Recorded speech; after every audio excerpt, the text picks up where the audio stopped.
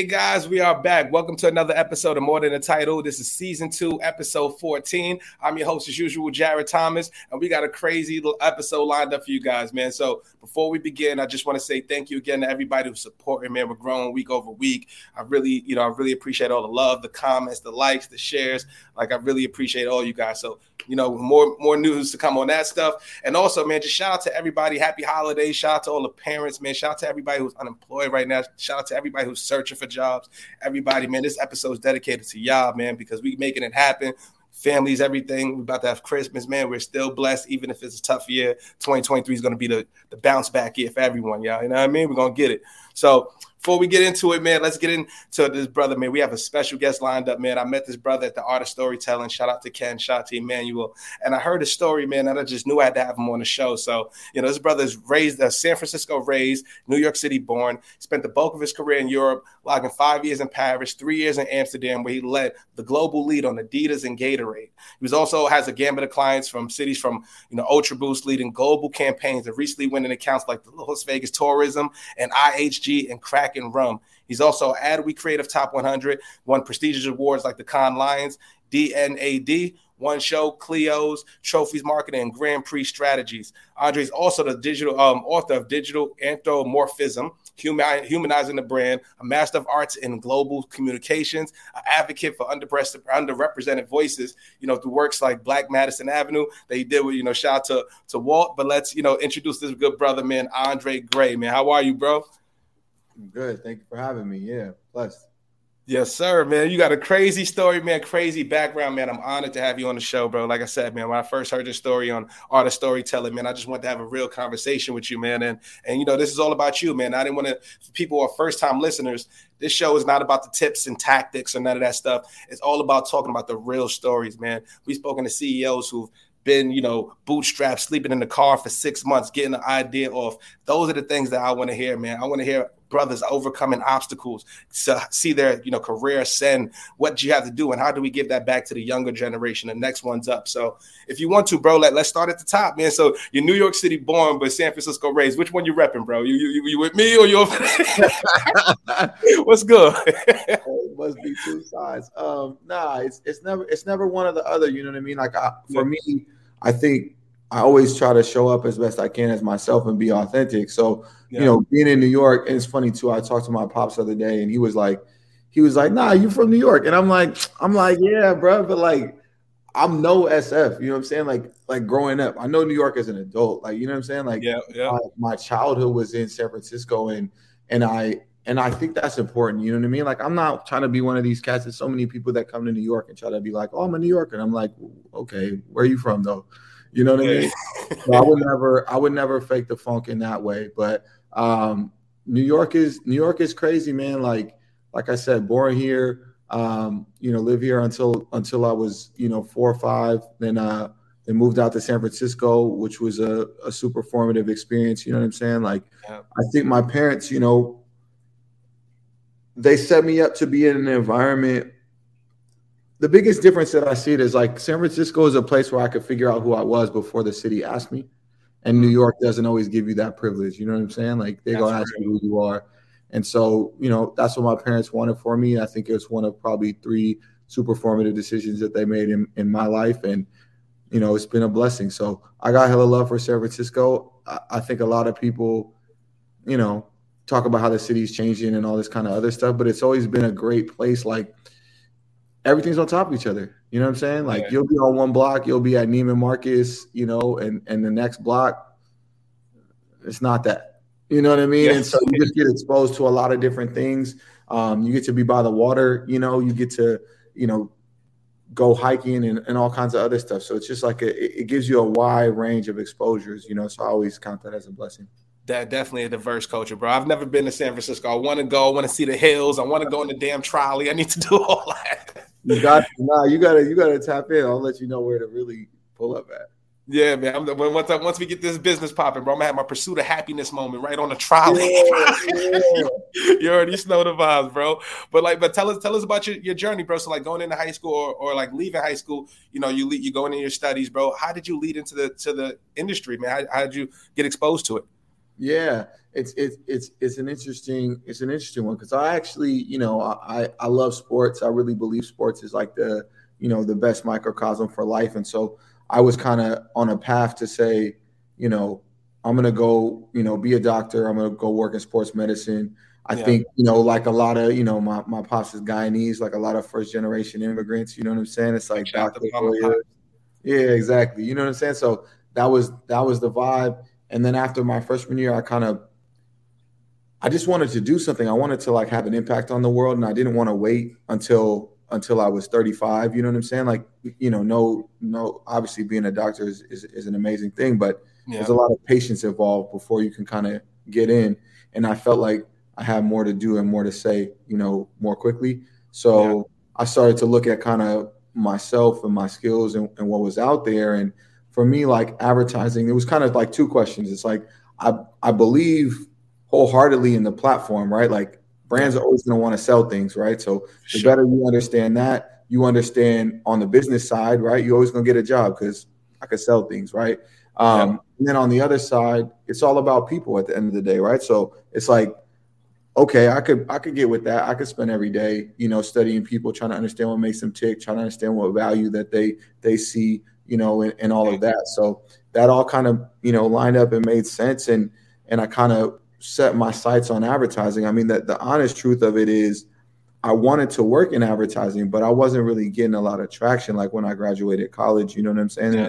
And it was a struggle a bit. You know what I'm saying? Like you had to, I think you sit there at your house and you're doing this and doing that and, freelancing and getting small gigs, but you're seeing other people that you're like, this bum, like, you know what I'm saying? Ain't no way.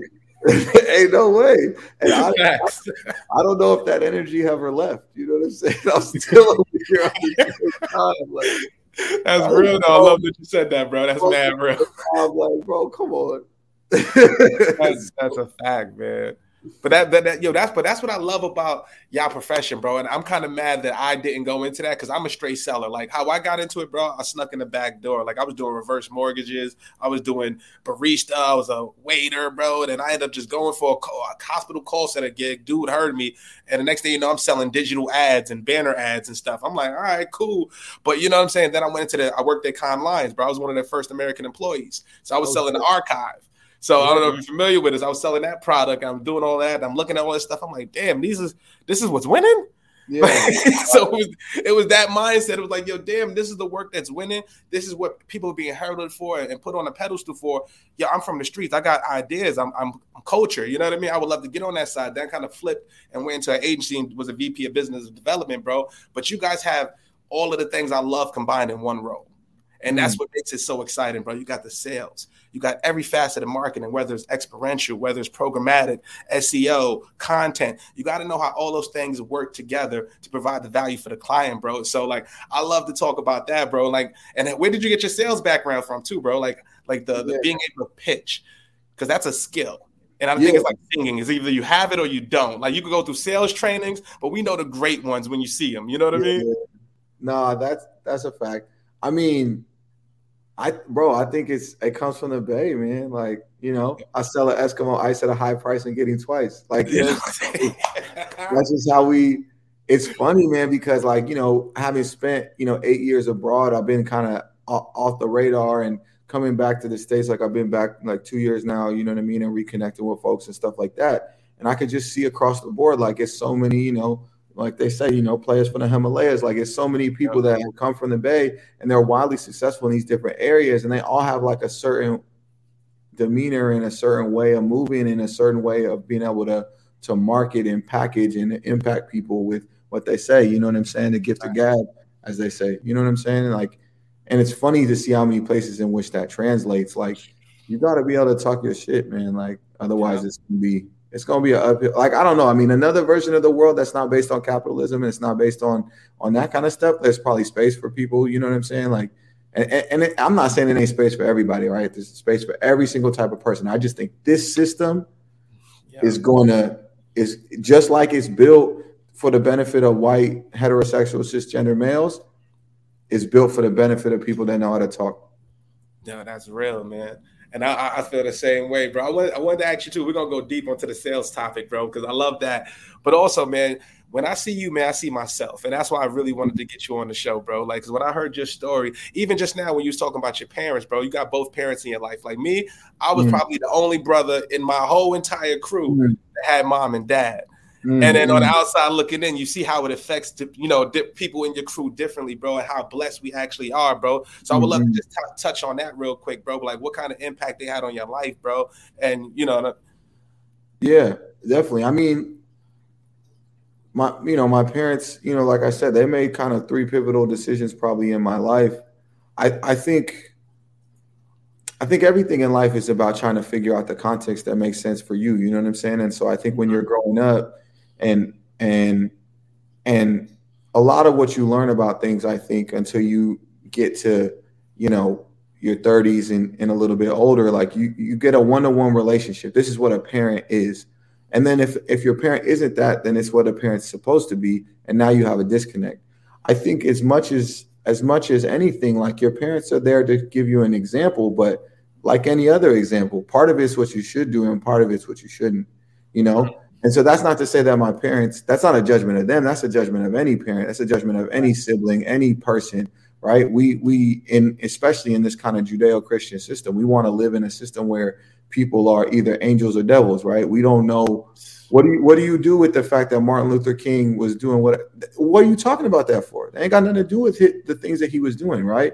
Because we're not having to build gods. We don't have to build angels. You don't have to be 100% good and never do nothing bad. Like, that's not how it works. We're all people, and we're flawed in many ways. So, I think I benefited because my parents were together and then my parents were apart. You know what I'm saying? And I'm not saying that like I benefited from them being apart, but I benefited from seeing them together, and that's a privilege, like you're saying, you know what I mean? And so even in the times where they were apart and I had to make a lot of parental decisions, growing up at a very young age, like I still knew kind of the nexus and kind of where it came from and what it looked like when two people were swimming in the same direction, so to speak. So it's a great blessing, you know what I'm saying? And I'm thankful to have both of them around, even if, like I said, they don't always, what are they going to tell me about being a CCO? You know what I'm saying? Like, not much.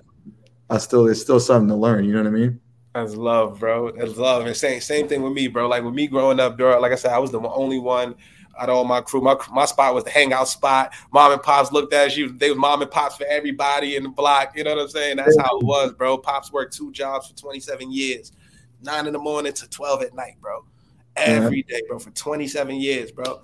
To grind, put us through private school, get us in you know what I mean? And then when I made the choice to not follow the path of everybody else, bro, and snuck into sales, bro, I'm like, man, we got to do something that's not in vain. That's where I get my hard work and my work ethic and all that other stuff from, bro.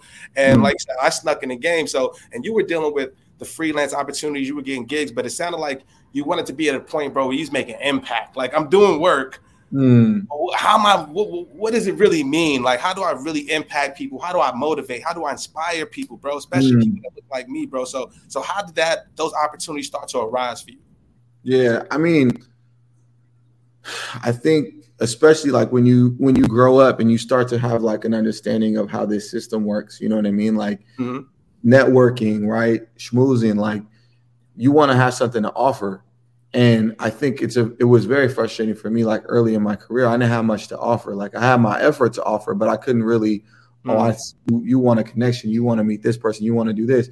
And I didn't have enough. So that's why I'm always so thankful in where I'm at now, because I could really help people. Like I not only have the connections, but I have the knowledge and the experience and the context to really help. And that's why I always do that. You know what I mean? Like I just started a foundation this year, Maison Foundation, which is all about kind of, sharing advertising, branding, and marketing advice with underserved people and underprivileged communities. You know what I'm saying? So it's all kind of money where the mouth is, so to speak. But I think, the way shit shifted, it's kind of two things, man. It's like, I think you have to put yourself in the biggest small pond that you can, right? Because if you're not sought after, aka rare, relative to your pool, it's hard to get chosen, right? It's hard to be successful. You see what I'm saying? And so me being a native English copywriter in San Francisco or America, it's a lot of people that speak English.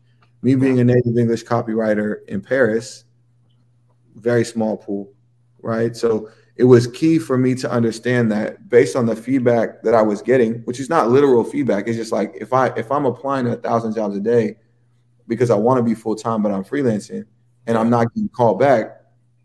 Okay, so there's something that's not adding up here. Yeah, I got to look at my approach. Yeah, let me change my situation. Right? You know, I moved to France. You know, $500 in a one way ticket, and you know, made it happen. Yo, bro. First of all, where do you that's a ballsy move, bro. Like, I'm not gonna lie to you. So you just took a one-way flight to Paris. I've been there once. It's a beautiful city. Love Paris, bro. It's like the Hunger Games. I was in District 8 or something. I forgot what it was called. I forgot where I was, bro. But it's lit. But like, what made you want to go to Paris of all places? Yeah, I mean, it's not completely out of context. Like, you know, I speak French. Like, I went to French school as a kid, so I understood the city.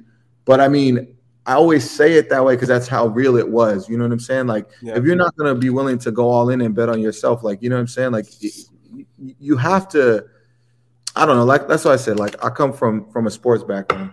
Until you get to the last rep, until you get to the point in the workout where your body says you can't do this and you have to push past that, all the other reps are a setup for that rep. You see what I'm saying? Yeah. And in many ways in life, it's the same thing. We have a gravity towards comfort that is a natural survival mechanism. But like, you know, you want to be exceptional, right? You want to make 1% of the money that's out in the market, let's say, or you want to win an award. Only one person wins an award. That's by definition exceptional. So you have to do exceptional things. You can't just do average things. Everybody's going left. Then you got to go right in one way or another. Otherwise, you're not going to put yourself in a position to be deserving of exceptional compensation. That's real as hell, y'all. We clipping that up because that was real as hell. Straight up. And shout out to Rob because that's my bro. He's from the Bay Area. He says shout out to you, bro. Sir. And shout out to Soli, man. He says the Bay like Harlem. I never been. I don't know. Harlem's unique. Harlem's unique. They used to call it Fillmore the Harlem of the Bay. The Harlem of the West Coast. Yeah. Because people don't know that. Like back in the 20s, 30s, 40s, Fillmore had a thriving jazz culture. Like, so when people would tap in, MLK included, and they came out to the West Coast, they would always go to the Fillmore. And it's been crazy, like what they've done to that whole area in that district. You know, gentrifying, white redlining, and all of that kind of shit. But yeah, no, it's a lot of overlaps, man. It's a lot of sauce out there. You know what I mean? It's just kind of been spread out. You know what I mean? Like the same people that used to be in Fillmore that ended up in Oakland and Richmond, and now they out in Antioch and Stockton. But you know, the sauce is still there. Yeah. And shout out to Soli, man. He said unique indeed. Yeah, Harlem different. You know what I wanted to say, but we're gonna keep it, you know what I mean? We're gonna keep it on that, but we know what Harlem is, baby. But like, yo, bro, before we ask you that and we shout out to the comments, what you said was so real, bro, as far as standing out and being the biggest fish in the smallest pond, bro. And like that's exactly what happened for me, bro. It's like betting on yourself. Like I was in a weird ass spot in my career, bro. I just came from a place I'm helping products go to market. I was a VP of sales. I was doing that. But I'm like, damn, I'm staying there for a year. I make a little money. Then I lose a little money. And then there's all this. And I'm like, yo, bro, I'm tired of this shit. I'm like, it's got to be a better way to do sales, bro. So what I started doing, bro, started the LinkedIn shit. I didn't know anything from anything. Just pulled out the phone and we just started working, bro. And then we ended up just generating revenue and getting it going, bro. To now, speaking of brothers like you, Walt, like we had Paxton on last week, bro. He's the founder of one of the founding partners of the Washington Nationals group, bro. Brother was raised in Compton, youngest at 8, bro. Said the story. Like, I'm like, damn, bro. And these are the stories I want to hear, bro. So, like, you know, I appreciate you for being on, bro. But that's so real. So anybody listening, you got to bet on yourself, especially in this industry as a Black professional. Like, y'all don't know how hard it is and how difficult it is to, one, beat a stereotype, to, one, outwork everybody, outpace everybody, show you something. And then sometimes we don't talk about it enough.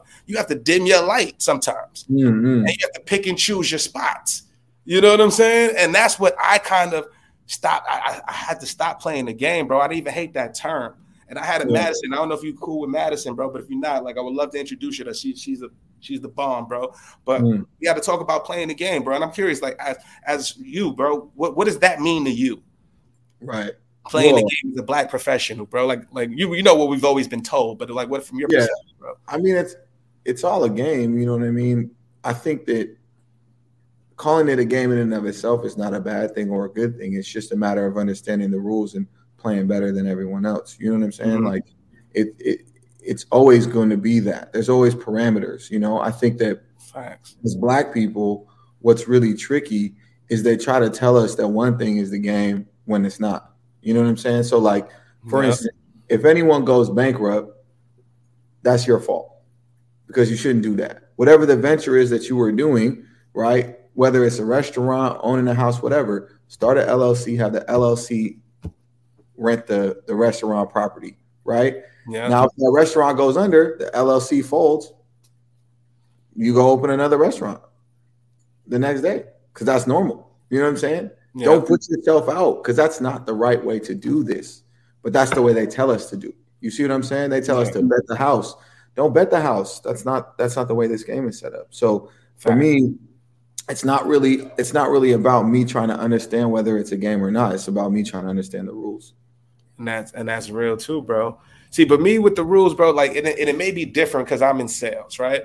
Like sales is like you straight up, you have your quota, you hit your number, you don't. It's very, you know what I mean? It's very binary, you know what I mean? So like from that perspective, but even if there's a game inside the game, bro, how I dress, how you talk, the relationships you make within the place, right? You could be the top seller and nobody like you, and you could be on the chopping block. It's so many different ways and not be able to work cross-functional with teams and all that stuff. And even if you do all of that right, bro, as a Black professional, I'm telling you, as a dude that hits quota, bro, it is tough. Oh, of course. Tough. You understand the game that you got into, right? Like sales is a tough game, right? It's hard to be consistently unique and exceptional in the sales game. I think, you know, the main thing though, what you talked about before, and in the foundation, we talk about two main things that we're solving for, right? One is context and one is support. Support is peer-to-peer nepotism. I know that my uncle is the CEO of this, that, and the third thing. I think the context part though is super important. I'm never going to go look, especially a young Black or brown person in the eye and tell them that they got to dress different, talk different, this, that, and the third. Yeah. But I want them to understand when they are zigging, when the people around them are zagging. So you can decide for yourself. I'm not saying that I show up as my real self in every single conversation. Yeah. Personally, that's not a choice that I like to make, and I don't think it's advantageous, but I want to win more than I feel like being worried about being comfortable. You see what I'm saying? So that's a different thing. But what we don't have when we're entering these environments is we don't have context, right? And I'll use an example. So I went up to Amherst College, my alma mater, a couple months ago in the alumni and residence program, and I talked to some students. And a young Cape Verdean Black dude from Boston came in, and he said, you know, he pulled me over aside after. He was like, "Man, as soon as you walked in, I saw your shoes, and I knew I dressed wrong." And I'm like, "Yeah, you look like you're going to a finance meeting. That's not how we dress in advertising." And he was like, "Damn, I should have wore the J's." And I was like, "Yeah, you should have." But again, he didn't have the context to understand, because how he dressed, if he was going to a JP Morgan exposure meeting, he should have dressed like that. If he's going to an advertising thing, you got to dress a little different. You know what I mean? And that's the context. That's what we're trying to solve for. Then everyone can make their own choices, right? You want to show up in a hat. You want to show up in a do-rag. You know what I'm saying? I'm not going to wear a do-rag, but I'm not from that era. You know what I'm saying? That's not the house attire. You feel me? That's not me. But the flip side to that, bro, I played the game, bro. Had the Oxford. Me and Walt talked about this too, bro. He said the same shit. He said you can see the wingtip shoes. You can see it on Instagram, and the shit popped off. And the same shit happened to me, bro. Soon I was like, yo, I'm tired of this shit. I'm going on like this because, you know what I mean, old boss said some real shit to me. He was like, yo, if they don't like you like this, chances are they weren't going to do business with you anyway, bro. So work on the people that's going to do business with you. And that's the one gem that stuck out to me, bro. The same thing like for rapping on, like 38 Special said this on an interview.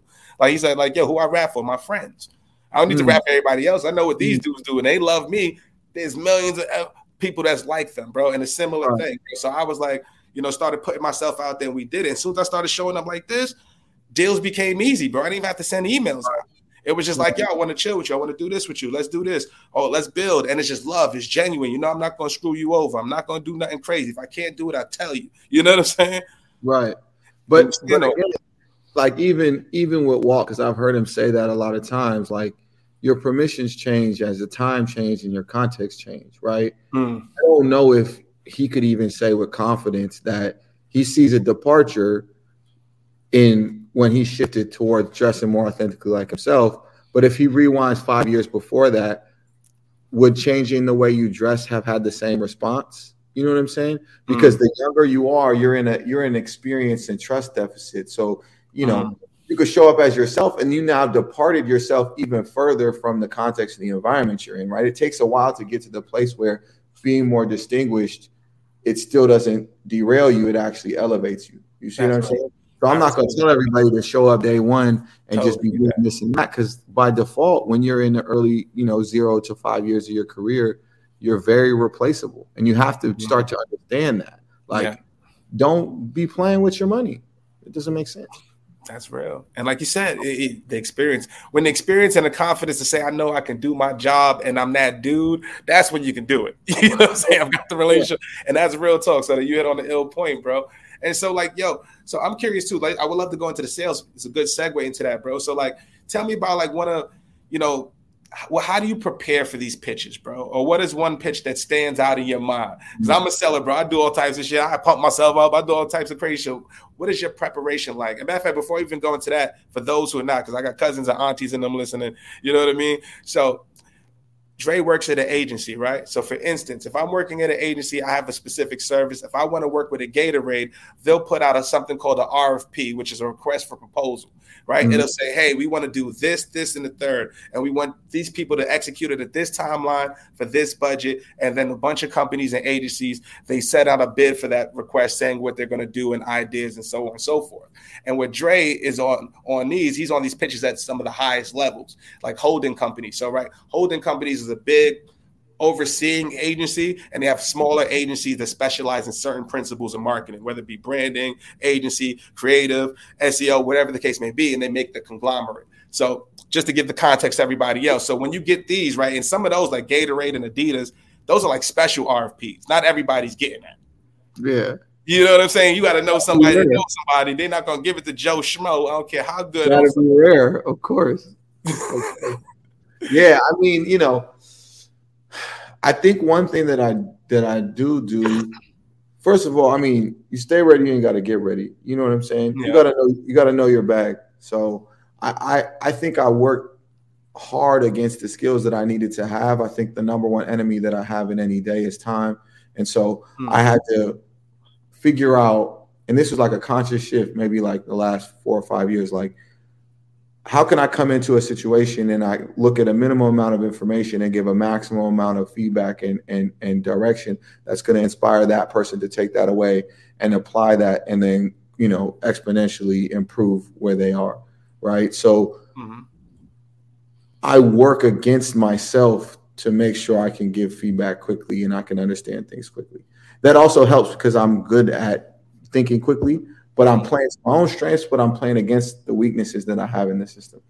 I think when it comes to pitches, like one thing that I do, there's like a TED talk about it, but like I do the starfish. No, so, I've heard of that. Yeah. So if you take up space, right, like literally 5 minutes before you get on a call, right, you just starfish, you take up as much space as possible. It literally releases the endorphins in your body to make you more confident. And the same opposite thing happens. So like if you're sitting in a interview, in a hallway waiting for an interview, and you have your legs crossed, your arms crossed, and you're coiling your body and making yourself small, it's like a fetal position. And that's actually going to actually diminish your confidence. It's going to make you feel less confident when you walk in. It's just like some psychosemantics. Yeah. So that is one thing that I do. But at the end of the day, man, like, a pitch or like any other thing, you know what I'm saying? Like, it's a live performance. The show must go on. If the slides are right, they're right.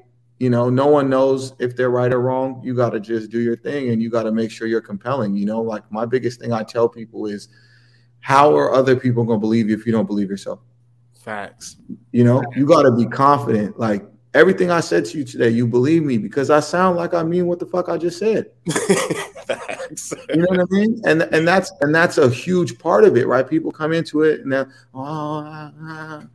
you sound like you don't know, bro. Can I get your attention? Right. Oh, no, right. You're all apologetic. Like, just come in and be like, hey, this is it. Buy this. If you don't like it, I was talking with so funny. I was talking with a friend of mine, another CCO yesterday, a Latin dude. He's like, I went into this pitch with this big candy bar brand, like huge, Fortune 500, whatever it is. We went and pitched the whole thing. We go, whatever. And then they're like, hey, but that's not the brief. That's not what we asked for. He's like, no, I know. We could do what you asked for. But this is round 2. Like, we already know this. We already going to do that. That's why I didn't even answer that. Man just pivoted the whole thing. And they were like, oh, okay, yeah, okay, chapter 2. Okay, cool. Yeah, all right. Like, I love that. No, you just got to. That's something closing right there. Like, I already know I got you. Why are we talking about this? But what happens when we do this? I didn't want to answer your brief. I was going to answer something else. This is what you got to do, chapter 2. They were like, oh, okay. So, you have to have the confidence to sell it. I think it's, it's chicken and egg. You have to actually have the goods, at the end of the day. Like, you can't just keep saying you're the best basketball player. Like, at some point you're going to play against KD and you're going to get diced up. So, you got to be confident, but you got to also know your game. You know what I mean? You got to do the work. See, but that's why I love that, bro. Like, SaaS sales is completely different from that. And I love that, bro, because it's a blank canvas. And I would love to, I would love to go. I would love to see we all go on the RFP. Like, damn, that shit was fire, bro. You got that one. I'm pretty sure you and everybody in the crew was like, yo, that shit was fire. You got that one, bro. So I know y'all up-leveling each other's game, bro. And I love that. But that's totally different than SaaS. And SaaS sales, or just sales in general, bro, you have to believe in what you're selling. And with you, bro, you're selling the idea and you're selling the execution, you're selling the vision, bro. And like, that's it much easier. It's like me selling myself. You know what I'm saying? That's easy. Right. I can sell myself all day. If I can't sell that, but selling a product that you're not, and I've been in situations where you're selling some shit and you're like, I don't really believe it. It comes across that way. It's like, this shit might work. It might not work. I just need my commission, bro. Like, you know what I'm saying? Yeah, all that type of shit, bro. So I love that. So what pitch from you, bro, stands out the most? Or what is the craziest thing that's happened on the pitch? Where whether you made it messed up, you had to pivot real quick, anything like that? I mean, I never really been in a situation where it went super left, to be honest. But the one that stands out the most, I mean, we pitched the Las Vegas tourism business about 2 years ago at this point now. Which was super interesting. I mean, I was like a couple months into working at Gray, as an ECD, and Vegas is a place that's always been very fascinating to me because, one, my context to it is not as an adult. So most people go Vegas, gambling, blah, blah. Like, I was there when I was like 12, like playing AAU tournaments. So for me, it was always like a place where there's like basketball games and stuff like that. From there, we went and pitched the business, and it's a government pitch. So first of all, everyone's freaking out, right? Because they're like, you have to open a city council meeting in order to have the pitch process. And they're like, it's public, everyone could see. You got the mayor of the city of Las Vegas, bro. And I thought it was funny because I've seen a lot of those public meetings before, right? Like back in SF or down in LA, like, you know what I'm saying? Yeah. Like, my sister-in-law is PIO of the city of Santa Monica. So it's like, I know those meetings, which I found to be super funny, but it was memorable, man. Like, it was one of the best pitches that I ever been a part of. Like, it all lined up, the strategy, the creative, it was the first time I was pitching, with my boss and also my boss, the worldwide, CCO. And just, it was a moment where I did my thing, and then you could see it side by side. Because the thing that I really dislike about working is there's not the honesty of a game. You know what I'm saying? Yeah. If you want to tell me you're better than me at basketball, like, that's cool. We go to a court. Like, it is what it is. You know what I'm saying? Like, the best man win, right? Right. You could sit here and say, oh, yeah, well, the Celtics should have won the championship. Nah, but you didn't, though. That's it. I caught the L. That's it. That's it. But when you start deflating the basketball and doing all this other, and then start flexing like you did it on the, I hate that shit. So that's the thing that I was like, wow, okay, these are people that, whether they're by my metrics or not, The industry says that they are some of the best. They have achieved some of the things. And we right here. You know what I'm saying? We right here. You know, it was a moment. So for me, that was super memorable. And you know, what was really funny or interesting about that is people would ask me after, like, oh, do you think you won? And that thought had actually never crossed my mind at all. Like, if I go out out to whatever and I do my very best and I know I gave every effort that I have, you know, the rest of it's out of context. That's in God's hands. That got nothing to do with me. You know what I'm saying? We win or lose. I mean, we did win because, you know, it's like that. But, you know, I wasn't worried about it at the time because I can't control that, you know, especially in a situation where it's a government account. There's lots of other things going on.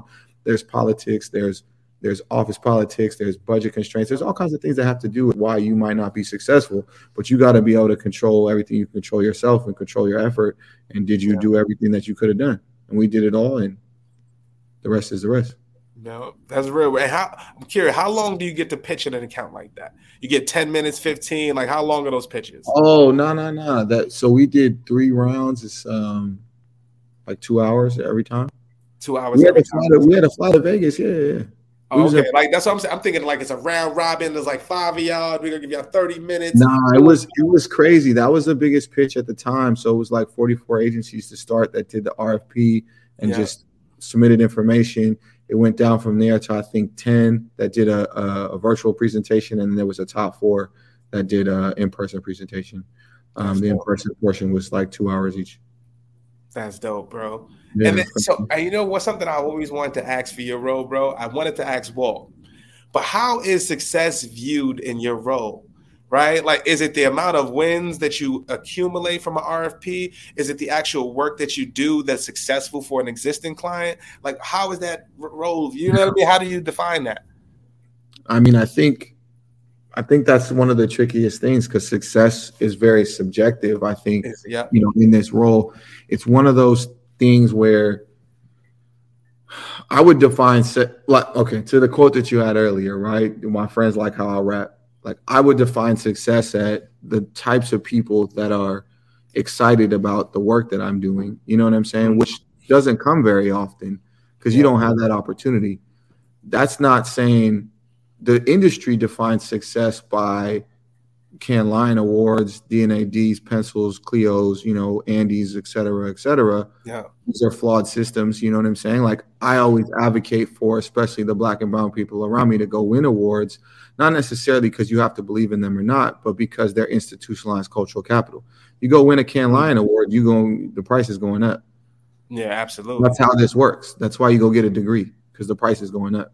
Absolutely. You know what I'm saying? Like, so, but you're talking about what should be the metric for success, which is financial success, whether it's organic growth, as you're saying, with clients you already have, or whether it's new business growth.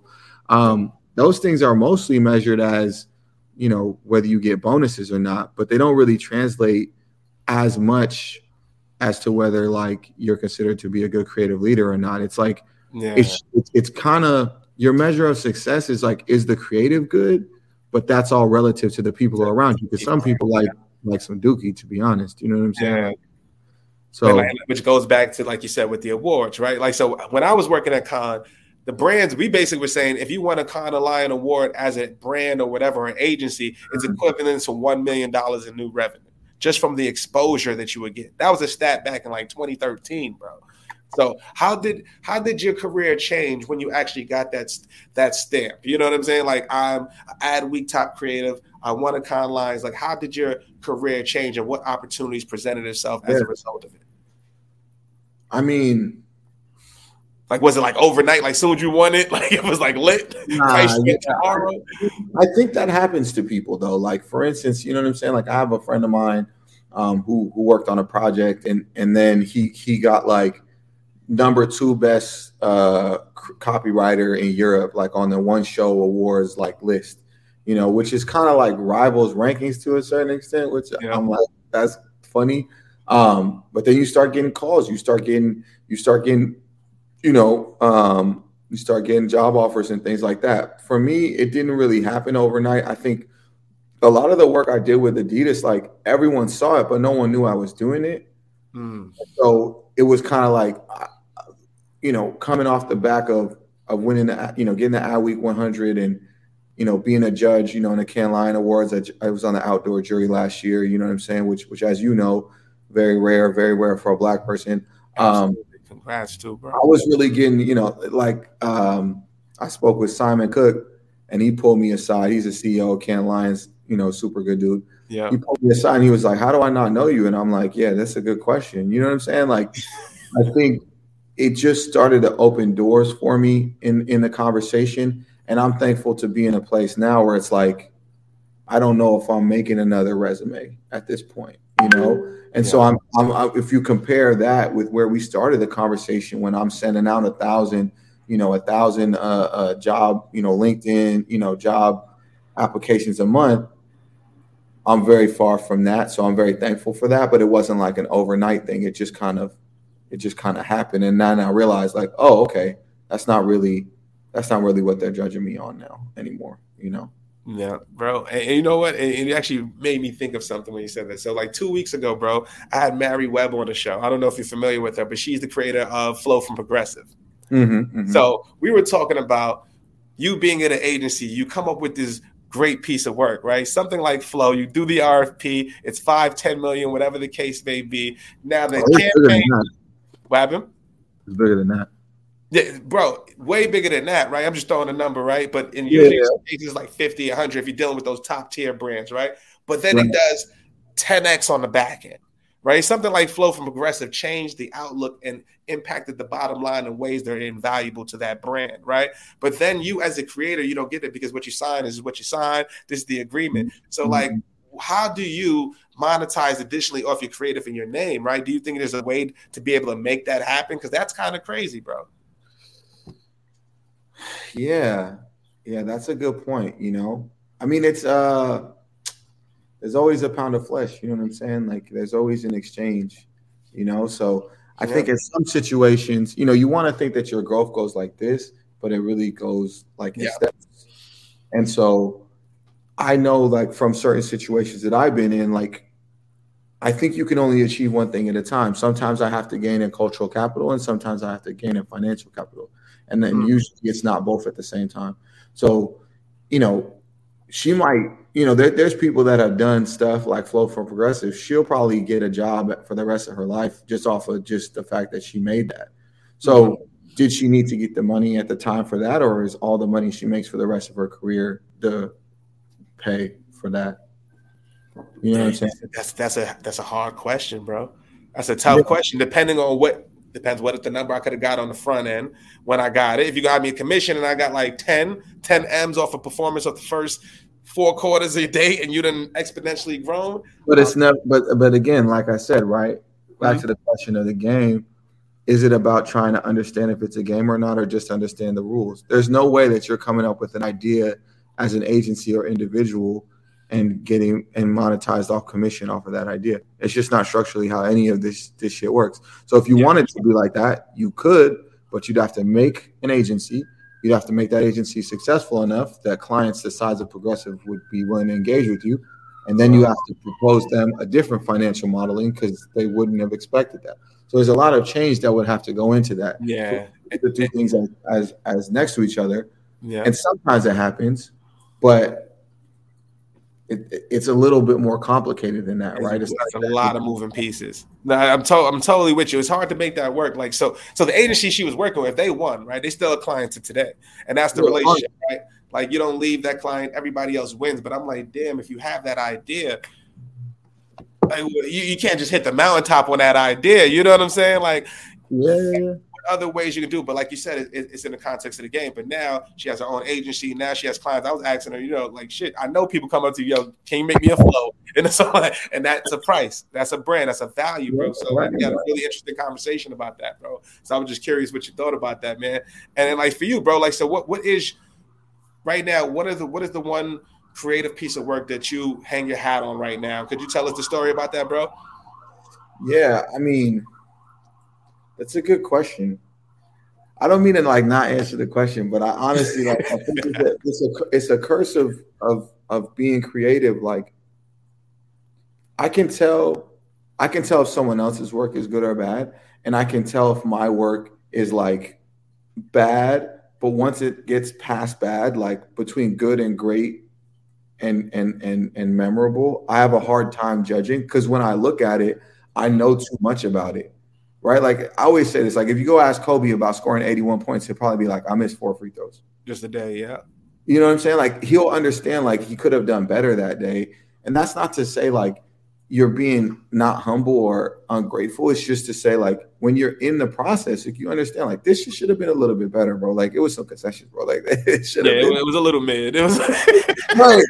For what it could have been, you know. So I mean, there's definitely, you know, stuff that I've done. Like the thing I point to the most is, you know, we sent a shoe to space, you know, for Adidas to the International Space Station, which is like, that's dope. I'm not gonna sit here and say like I did that by myself, but like, you know, working hard to get the opportunity to be a part of a project like that and like actually, you know, that goes back to like, you know, being a kid and like the Magic School Bus and like, you know what I'm saying? Like, that's dope. Reading Rainbow type shit. You know what I'm saying? Like Star Trek, like, you know what I mean? Like that really happened. And so that was crazy. And I felt like the visuals that we put, the concept, you know, Goodbye Gravity, the campaign, everything we did all lived at that level that it was worthy of the moment. And so I was, you know, I'm always, you know, really excited about that. I think what's been crazy is I feel the momentum building right now. And so I'm just like, imagine what we could do, you know, and I'm so focused on that. Like we got to make some new shit. Fact. It's too old. Everything else that I've done is too old. I'm not mad at you, bro. One thing I do say, I feel it's bro, and who else to do it but us? Like as far as creativity, you know what I'm saying? Like we are creative. It's in us. It's not on us. You know what I'm saying? Like so that's why, and that's what pisses me off about a lot of the keynote speaking circuit, right? Like I go into some of these places, bro, and I'm about to, bro. By this year, I'm putting it on camera. By this time next year, I'm gonna be the little baby of this shit. I'm telling you, bro. I'm gonna be everywhere. You're gonna see me in the spots draft. I promise you, bro.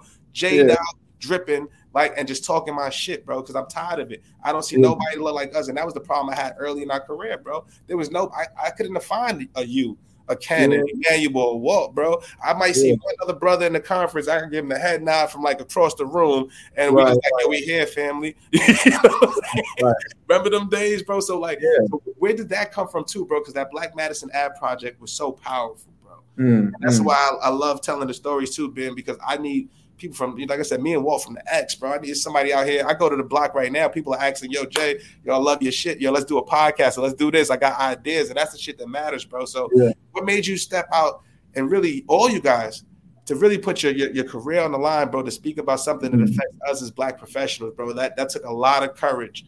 It took a lot to put your names out there, bro, especially when we talk about playing the game concept. Yeah, for sure. No, I appreciate that first and foremost. That was real, bro. I think for me, you know, it's there's no point in getting subbed into the game if you're not gonna shoot the shot, you know. And I think the moment came to be that you can be honest about the situation. You can use your platform or you could not, you know. And I'm always a person who's going to use my platform to a fault. And I realize the privilege that lies in that. You know what I'm saying? Like when I show up and dress like how I want or I speak how I want, like that's a privilege, you know. And I had the privilege to be able to use my platform to just say what I wanted and to be in a moment in my career where I could say, hey, either y'all gonna like what I say or you not. And if you like it, then you're gonna want more. And if you're not, you're gonna go that way. You know what I'm saying? Like that's one of the things I went to college, like I was saying, at Amherst College, like out in Massachusetts.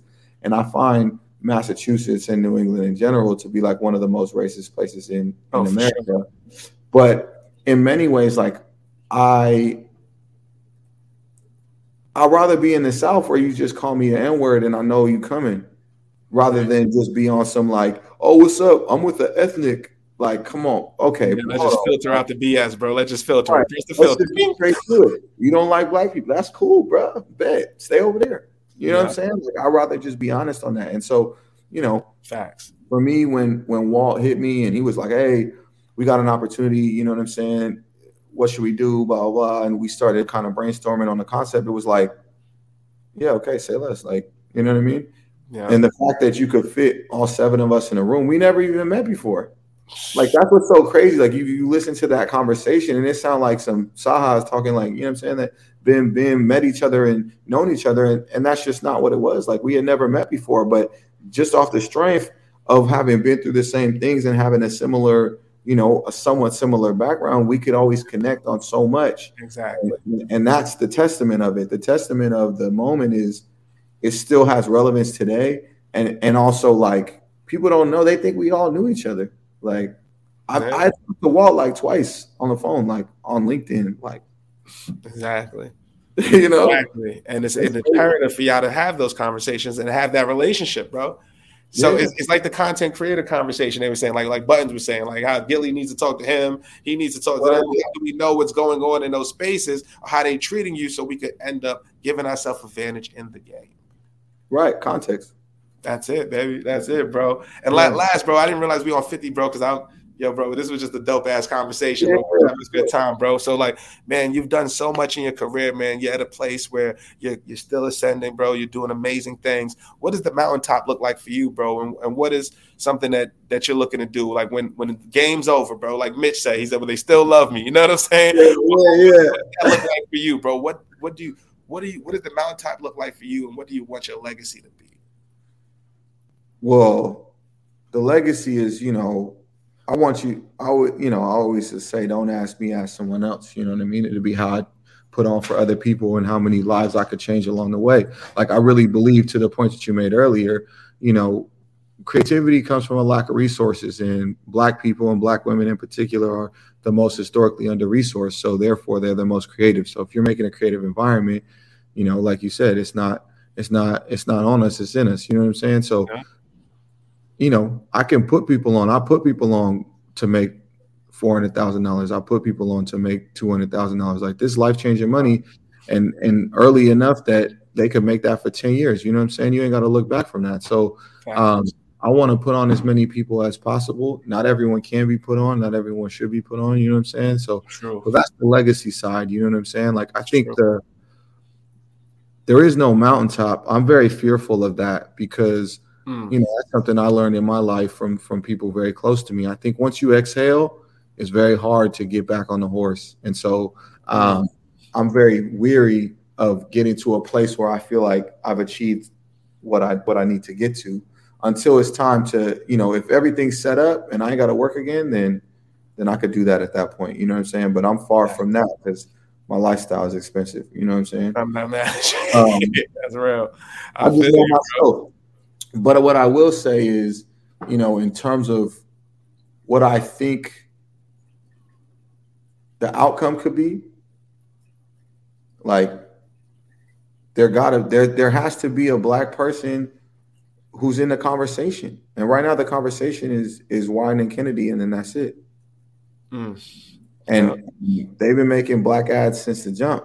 You know, was it Spike Lee or Jim Griswold?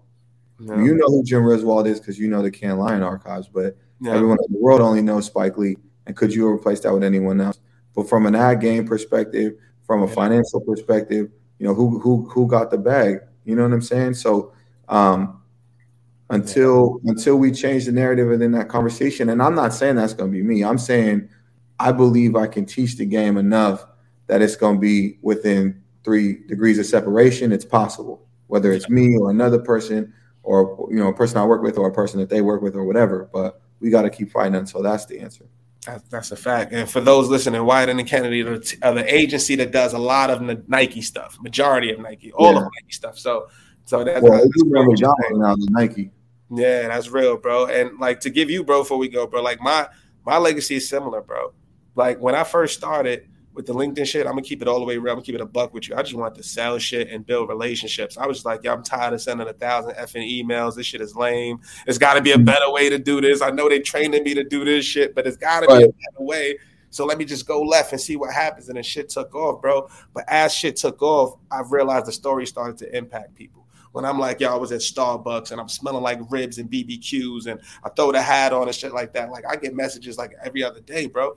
I started being myself in these spaces, bro. I hit quota twice this quarter, da da da. Thank you, bro. Dude from Soundview. You know what I'm saying? People from where I'm from, bro.